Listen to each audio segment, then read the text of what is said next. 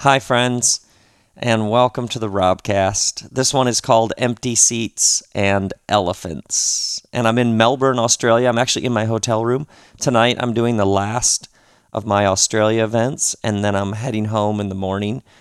And this trip, besides tons of surfing, which is always just pure joy, the people that I've gotten to meet and the energy, I swear, the energy and love with those of you who were in Sydney for the event the other night, I don't know if I've ever experienced anything like that. It's just unbelievable. I'm so grateful. And I've realized, because I told a story at the Sydney event that I think I told like once before to a group, but do you ever have an event that happened years ago, but you realize how much it's informing the present moment?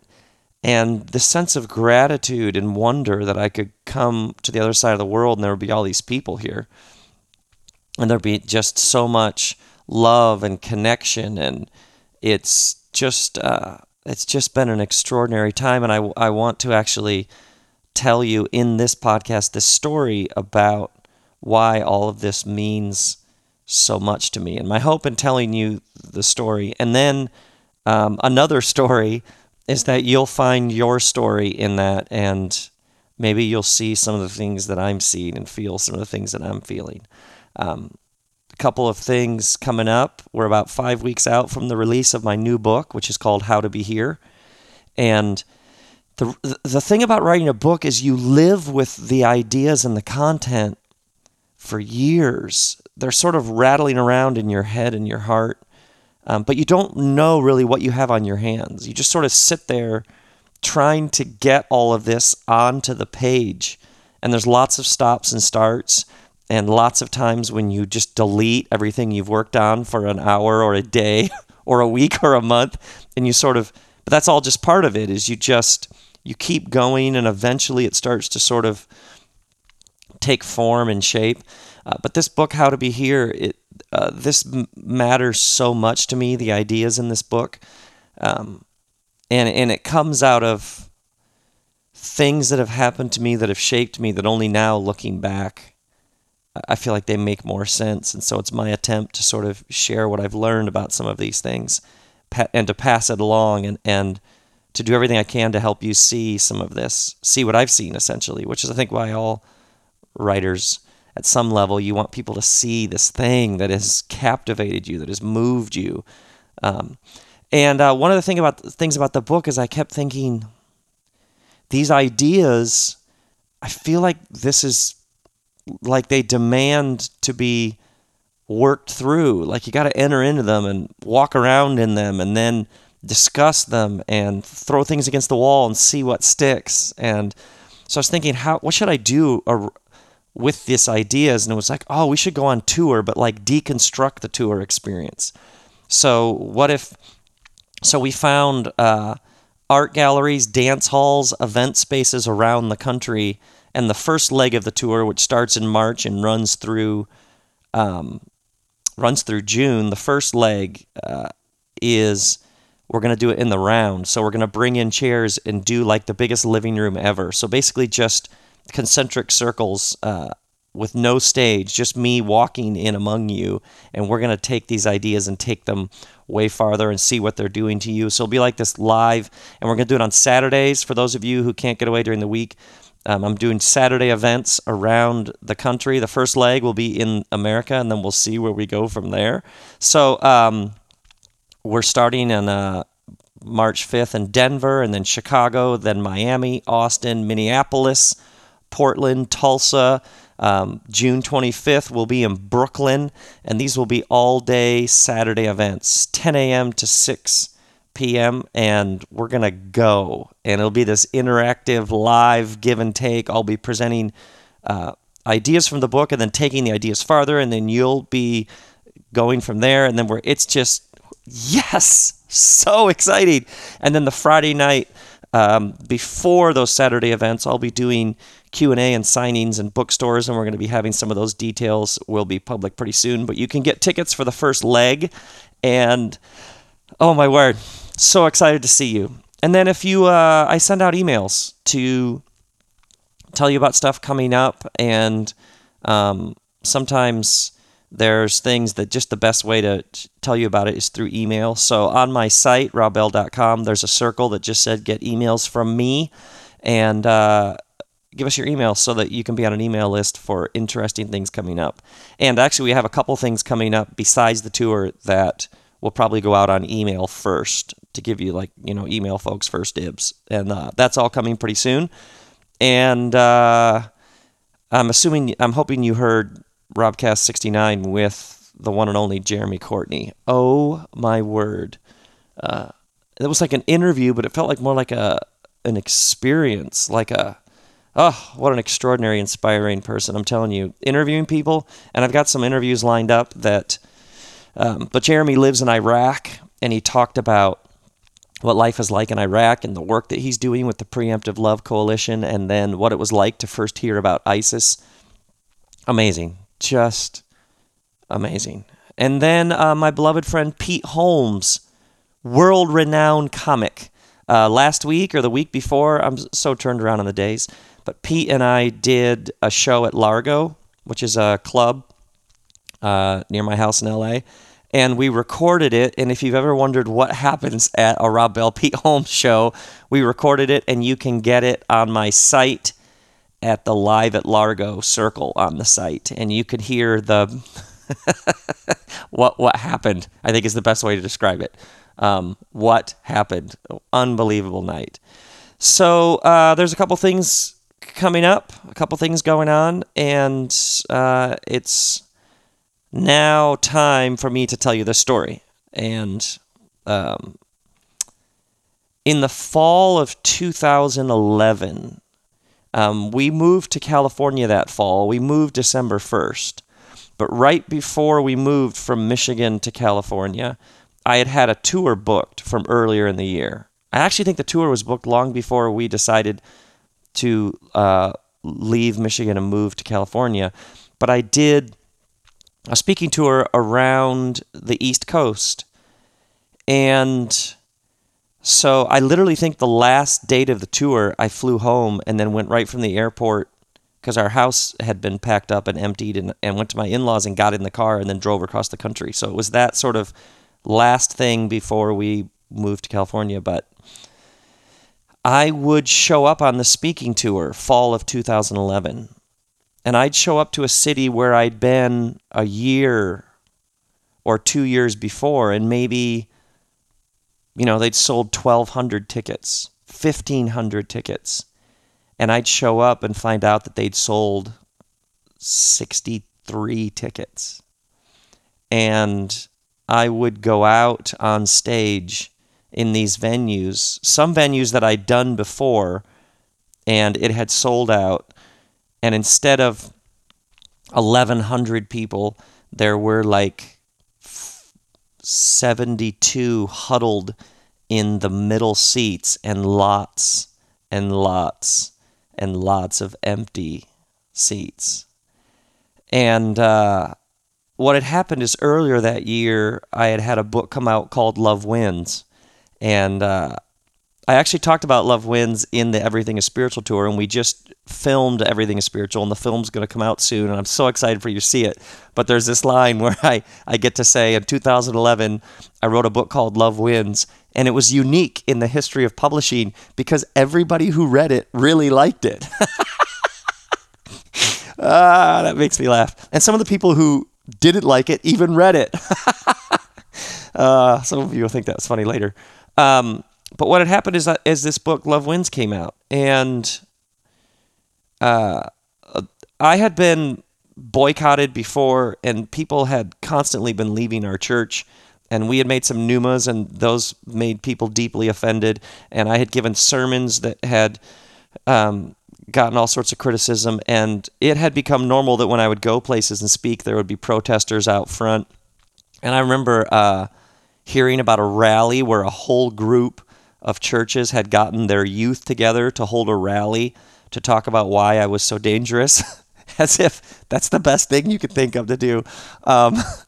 But this book, so that had been sort of a normal way of life. I didn't really go anywhere in public without running into somebody who had some problem with what I do. And so that just become a normal part of life. But then this book, Love Wins, came out, and it seemed like all the knobs got turned up. And I discovered that there was a whole world of people who this was some sort of line in the sand or something, even though there's nothing new in the book. You don't have a problem with me. I'm merely helping you see that within the Jesus tradition, there is a wide way of talking about some of these big issues of God and life and death and hope and all that sort of thing. So honestly, the book wasn't anything new, and so I knew from the beginning, wait, if you have a problem with this book, you don't have a problem with me, you have a problem with your own tradition. Nevertheless, when religious people believe they are defending the Almighty, there is a unique venom that they spew. And I was sort of on the receiving end of that. And people boycotted the book, and I'm told that lots of people made a big deal about making sure that no one read the book. And the church that I had first worked in, where I had been mentored, that really helped shape me, did a 7 or 8 page single-space paper on why nobody should read this book and why it was so off guard. And it's funny because I asked somebody when I was told that, what is their position on, did they write a paper on Mein Kampf? I guess that's just funny to me. That was Hitler's book. It's funny that you would have a position on Love Wins, but not something like that, which is a really weird commentary, but still makes me laugh very hard. So what I discovered that fall, the book had come out in March, when I went out on tour, is that I had lost a massive portion of my audience. And I remember one promoter said, when you used to come here, vans full of people from churches would come, and now they don't. And a friend of mine, very wise friend, was like, yeah, you lost a big chunk of your audience. That book cut you off from lots of people who would have come. That's what happened. He said it sort of very matter of fact. Sometimes how you need a friend to just tell you, like, straight up, this is what happened. And it was this really interesting feeling when I would walk out on stage and be like, oh, I used to walk out and there were lots of people, and now I walk out and there aren't. This, I wonder where this is headed. I didn't set out to talk to religious people. That's not why I'm here. And what I had discovered over the years is that when I would say something like, God is love, and love is the ground of our being, there was one group of people who were like, you heretic, how can you even say that you're a follower of Jesus? And there was this other world of people that were like, oh, that is so good. There's more? How awesome is that? And I knew from early on, I wasn't here to help religious people be more religious or somehow defend that I'm religious or orthodox or Christian, whatever that means, enough. That I was here to talk to everybody who isn't listening, everybody who can't do that. And Kristen and I had this trust, this sense, this conviction that there were countless people out there who were more hungry than ever, who wanted spiritual direction, who needed to hear some good news. And we had this conviction in 2011 that we needed to leave the local church that we'd started, that we had beloved friends at,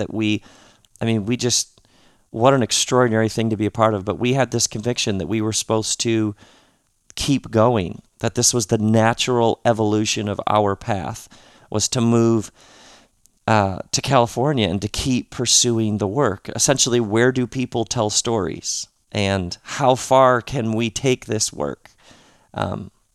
And we just knew that the next step, sometimes all you know is the next step. We didn't know what it would look like. We didn't know what exactly shape it would take. We didn't know if we would fall flat on our faces. All we knew is that one next step.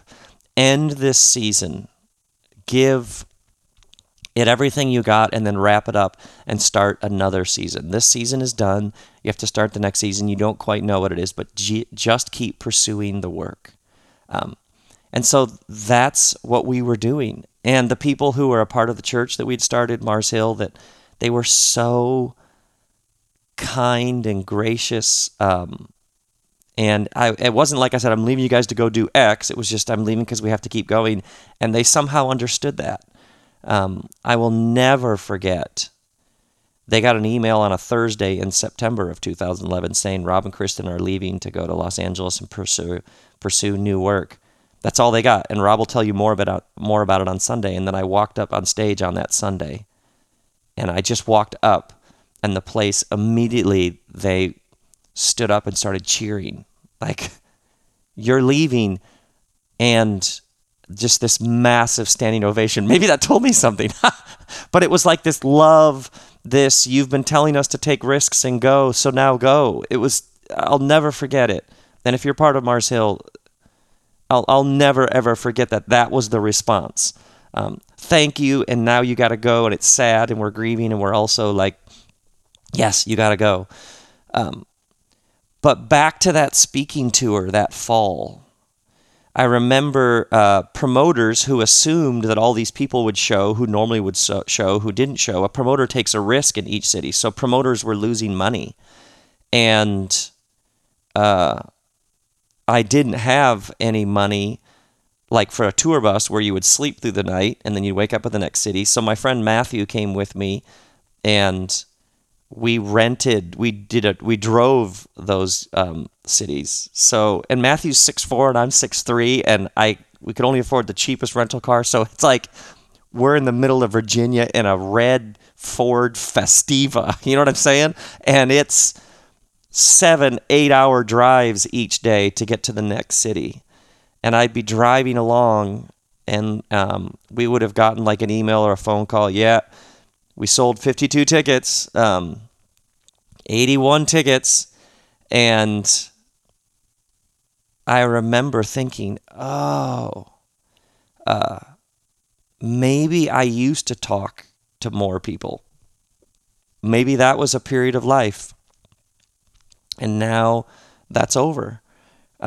Maybe that's what I used to do. And now it's going to be different from here on out. And we would drive. I remember we were listening to Walter Isaacson's book on Steve Jobs, the audio version, just hour after hour. And we get lost in the middle of Rhode Island. And, you're on like Google Maps trying to figure out where you are to drive. I remember just those hours in the car listening to that book, thinking your life is ending as it was, and there's a new thing starting, and you don't know what it is, and you don't know what will be on the other side, and there are no guarantees. The only guarantee you have is that tonight there'll be a really, really big room with a small group of people huddled in the front and lots of empty seats. I remember in the end doing the spreadsheet and realizing that I had lost so much money on that tour. I had actually paid to go speak. And by the way, I swear those are some of the best talks I've ever done, because you find out in those moments sort of what you're made of. You can be bitter and scared and fearful, or you can be like, if we're going to go down, we're going to go down in flames. We're going to go down giving it everything we have. And so I just drove along hour after hour, did those events, and then went home, and we started this new life. And there's no guarantee that it's all going to be up and to the right. You picture like your XY graph in business with the arrow that just keeps going up and up and up. There's no guarantee. Sometimes you doing the thing that you know is the next right thing for you takes you in the opposite direction. Sometimes being true to who you are and maintaining your integrity and saying no to what you know for sure you're supposed to say no to, and saying yes to what you know is the right thing to say yes to, sometimes it takes you in the opposite direction. Sometimes it's less people. Sometimes it's less what's considered achievement. Maybe it's what's less success, or whatever words. There's no guarantee that living from your heart and following your path will be up and to the right as the world around you defines up and to the right. Bigger, better, more popular, more successful, more money, whatever it is. Maybe you have this thing knocking around in your head and heart that you wonder if it's the next right step. But you keep looking at the numbers or the chart, and you're like, yeah, but that might mean that we might have to move into a smaller house. Yep. I might need to sell whatever that is and use it to pay off that, and that might mean there's no savings for a while. Yep. A bunch of people might not get it. That's correct. You may open that new thing. You may start it. You may launch it. You may pursue it. And nobody may show up opening night. That's all a possibility. You don't know how it's going to go. And all you have sometimes is your conviction that if you stay doing the exact same thing, there will be some sort of death, and better to risk complete failure the other direction, which isn't failure if you're following your conviction. There's no guarantee that it's up and to the right. There's no guarantee that people are going to love it. There's no guarantee that people are even going to care. Sometimes what you have is you're driving around in a Ford Festiva with this sense that the only way is forward. And there's one step, and you just take that. And all you have is trust that in some strange way you're more alive than ever. And that's more important than all of the external metrics and ways that we cook up to measure how things are going. All you know sometimes is you're more alive in your heart than ever. And that's what you live from. There's this interesting illusion that some people have freedom to just, live from their heart, just to make it up as they go along because, they're really successful, so they can do that. But that is an illusion. Everybody that I have been with and gotten to ask questions of, and I've gotten to gain wisdom from them, they didn't sell their soul and then later get the freedom to live with integrity and passion. They started out that way. And there's this excuse, they can say that because they're whoever. Think about David Bowie. Well, David Bowie could be free and creative because, he's David Bowie. No. David Bowie started out that way. He was willing to risk and to make no money and to have the crowd be like, what the, Ziggy Stardust, what are you doing? Somewhere early on, he decided he'd rather be David Bowie than someone else. And that came with a cost. It always comes with a cost. There's this illusion that somehow the freedom that some people seem to have to just live from their true self, they just get to do that because they got real. No, whatever success you think they have, it came because early on they made decisions and they were willing to step into the unknown and take the hits, and they decided to live from their core, from their soul early on. There's this great business book, From Good to Great, where this author, Jim Collins, he talks about companies that seem to be focused just on making the best thing, trusting that if they make the best thing, the finances will follow and the profits will follow. And he said, what's interesting, if you look at those companies, because, of course, they're really successful, they can talk like that. But he said if you trace their earliest origins, they set out simply to make the best thing. And they knew if they got that right, the profits would follow. And he actually takes you through the data on this. When I first read that, I was like, no way, because it was in a completely different area, sort of business world. But for me, it was like, this is what I've been feeling. You decide early on that you're going to live from your heart and you're going to pursue your path. And of course, you're going to run into some walls and you're going to trip and fall flat on your face. That's all part of it.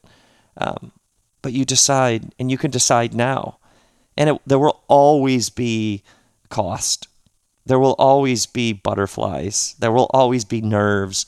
There will always be the sense like your palms are sweaty and you're wondering, what have I done? What are we doing here? This is crazy.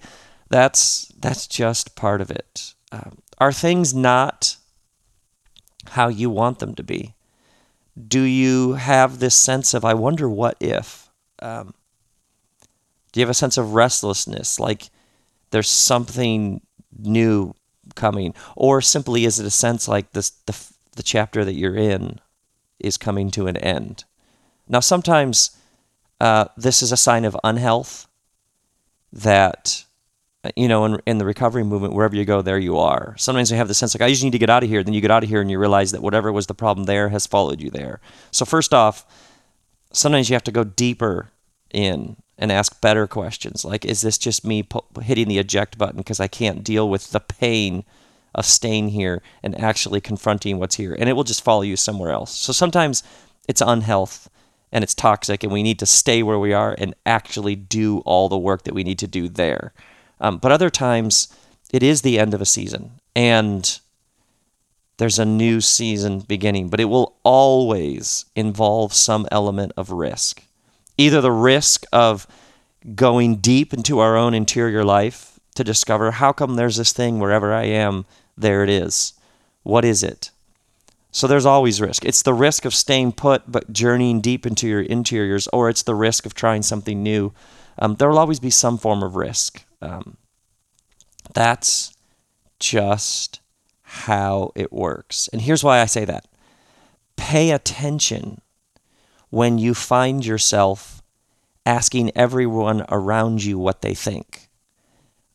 This can be really helpful when you're looking for the wisdom of people around you that you trust, that love you, that you trust them enough to tell you the hard truths.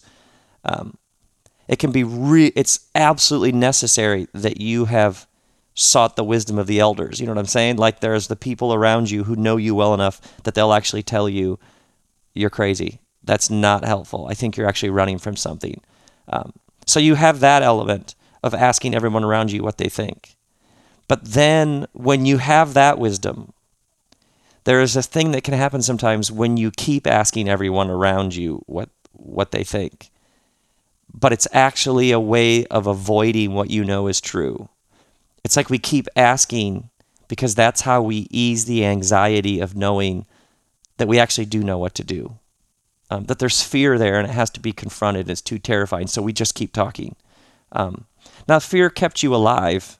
Your reptilian brain, your early ancestors, like fear kept you alive. It let you know there's a lion in the bush, run. So fear is a part of it. Don't fight it, acknowledge it. It's there. Don't pretend like you don't have fear. But there is an inner wisdom.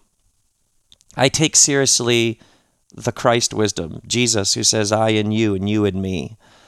You possess an inner Christ consciousness, an inner Christ wisdom. It is a north star deep in your bones. It is the image of the divine that you reflect. It is there. And it tells you, it reminds you, it clarifies your true self. And one of the tasks of the spiritual life is to learn to listen to that voice, to seek the wisdom of those around you, but then to listen to that inner Christ wisdom and to learn when you are being distracted and pulled away from that inner Christ wisdom that reminds you who you are, that speaks to you of your deepest true self. And here's one of the ways you know when you are in that flow and on that path. is you will stop needing everybody around you to understand. There's this thing that happens. You ever found yourself in this explaining mode when you're trying to get everybody around you to understand the step that you're taking? The energy that you spend trying to get the people around you to understand what you're doing is energy that you could spend doing it. All that energy that's getting expended, either trying to explain or, worse yet, trying to defend, is energy you could spend doing it. And for some people, you see it. You have this vision. You have this glimpse of the thing you're going towards. They don't. So to honor them, just do it. For a lot of people, once you've done it, they'll get it, they'll see it, but not until you've done it.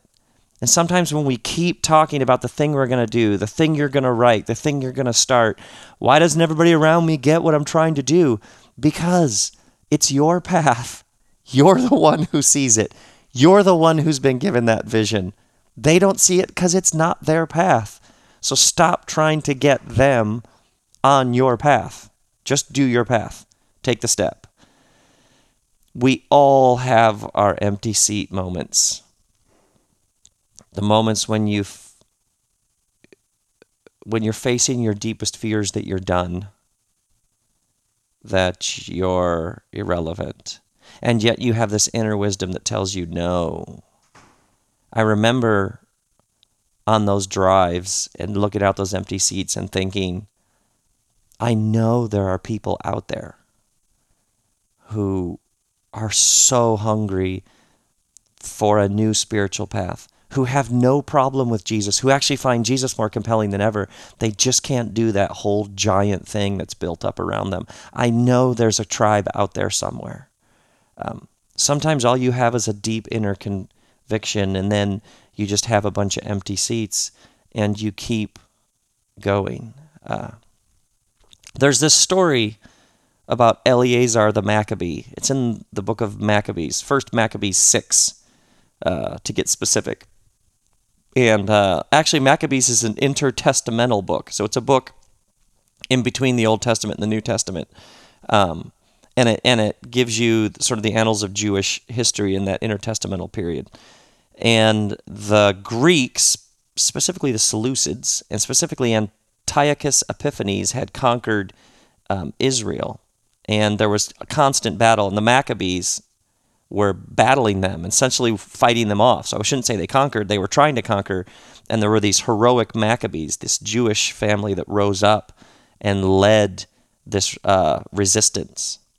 And there's a story about Eleazar, who was the second youngest brother of Judah the Maccabee, the legendary Maccabean. But Eleazar is in battle against the Greeks, and the Greeks would march in a very specific formation. They would march with 1,000 soldiers surrounding an elephant. And then the elephant had a tower built on the elephant, and there were archers, bow and arrows, firing bow and arrows from the top of these massive towers that were strapped to the back of an elephant.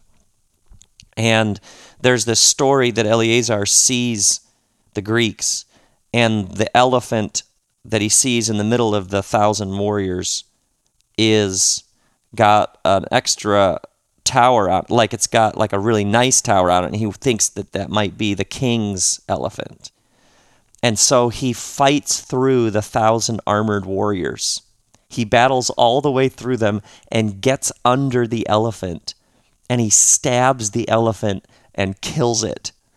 And the elephant dies, and then it falls on top of him and kills him and collapses on top of him and kills him. Is that the best, weirdest story ever?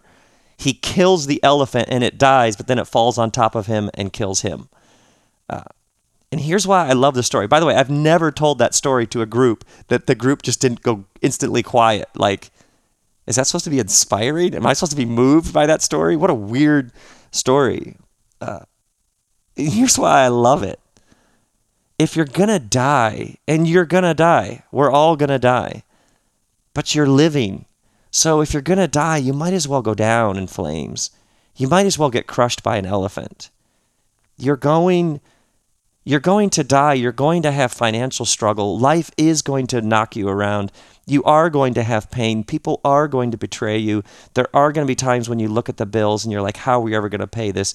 You are going to be misunderstood. All this is going to happen. So you might as well throw yourself into something that fills you with life. It's not like you find your path and it's just you find something you love to do and then it's easy. It's going to be difficult no matter what. There's going to be some form of empty seats no matter what. So you might as well you might as well go for it. And I know that sounds really motivational speakery. That's because that's what I believe. You get this one shot at it. Why live your life wondering what if? Why live standing at a distance from your own life?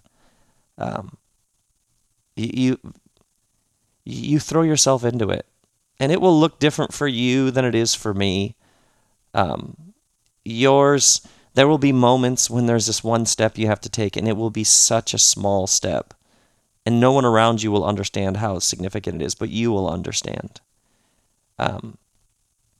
So there's a new book coming out. Nobody may read it. Nobody may buy it. Nobody may care. I'll go on this new tour. There may be 20 people on this new tour, and I'll give them my very best.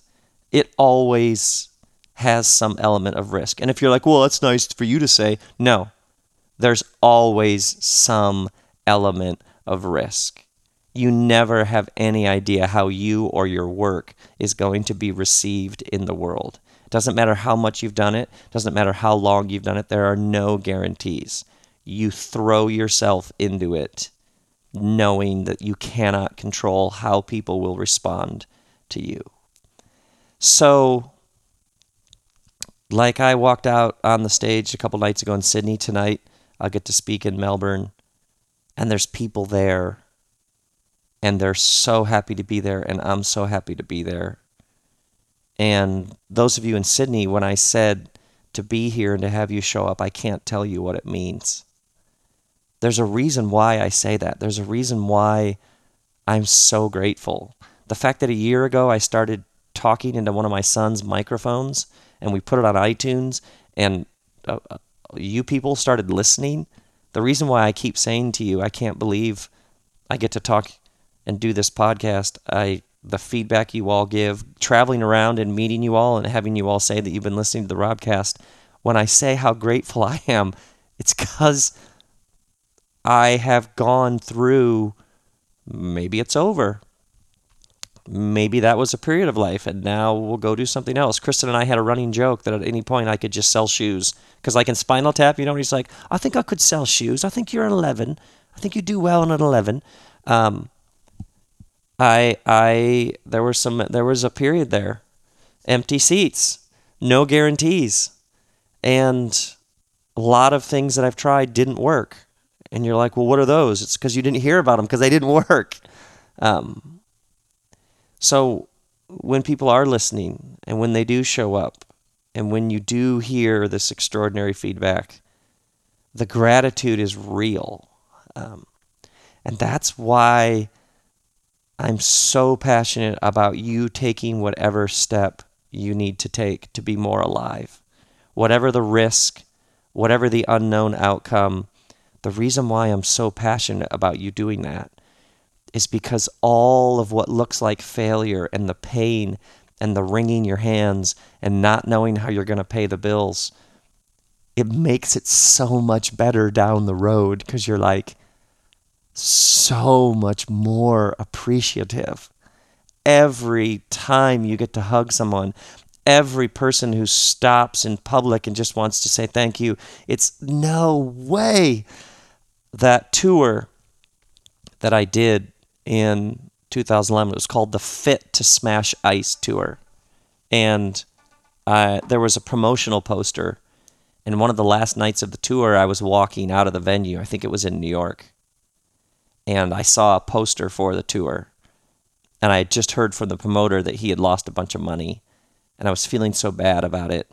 And I think the meet and greet line of people who wanted to have a book signed was 7 people. I was out of there in 10 minutes.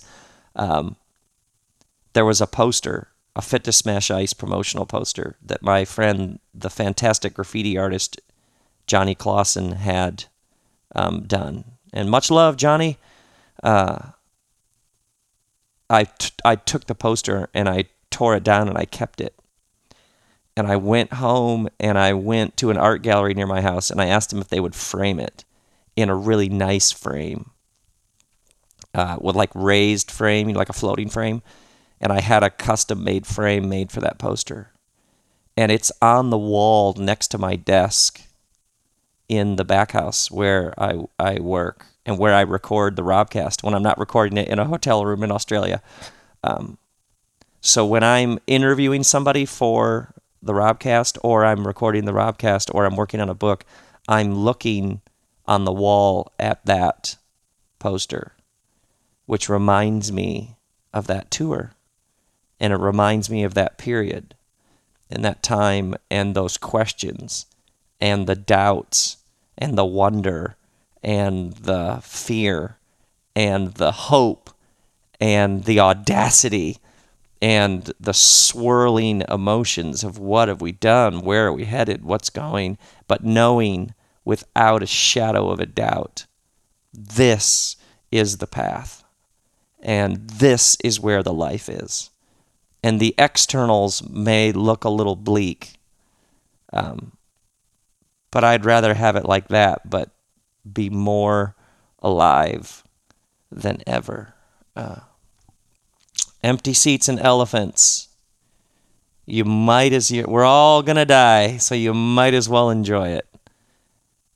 And it's going to be difficult.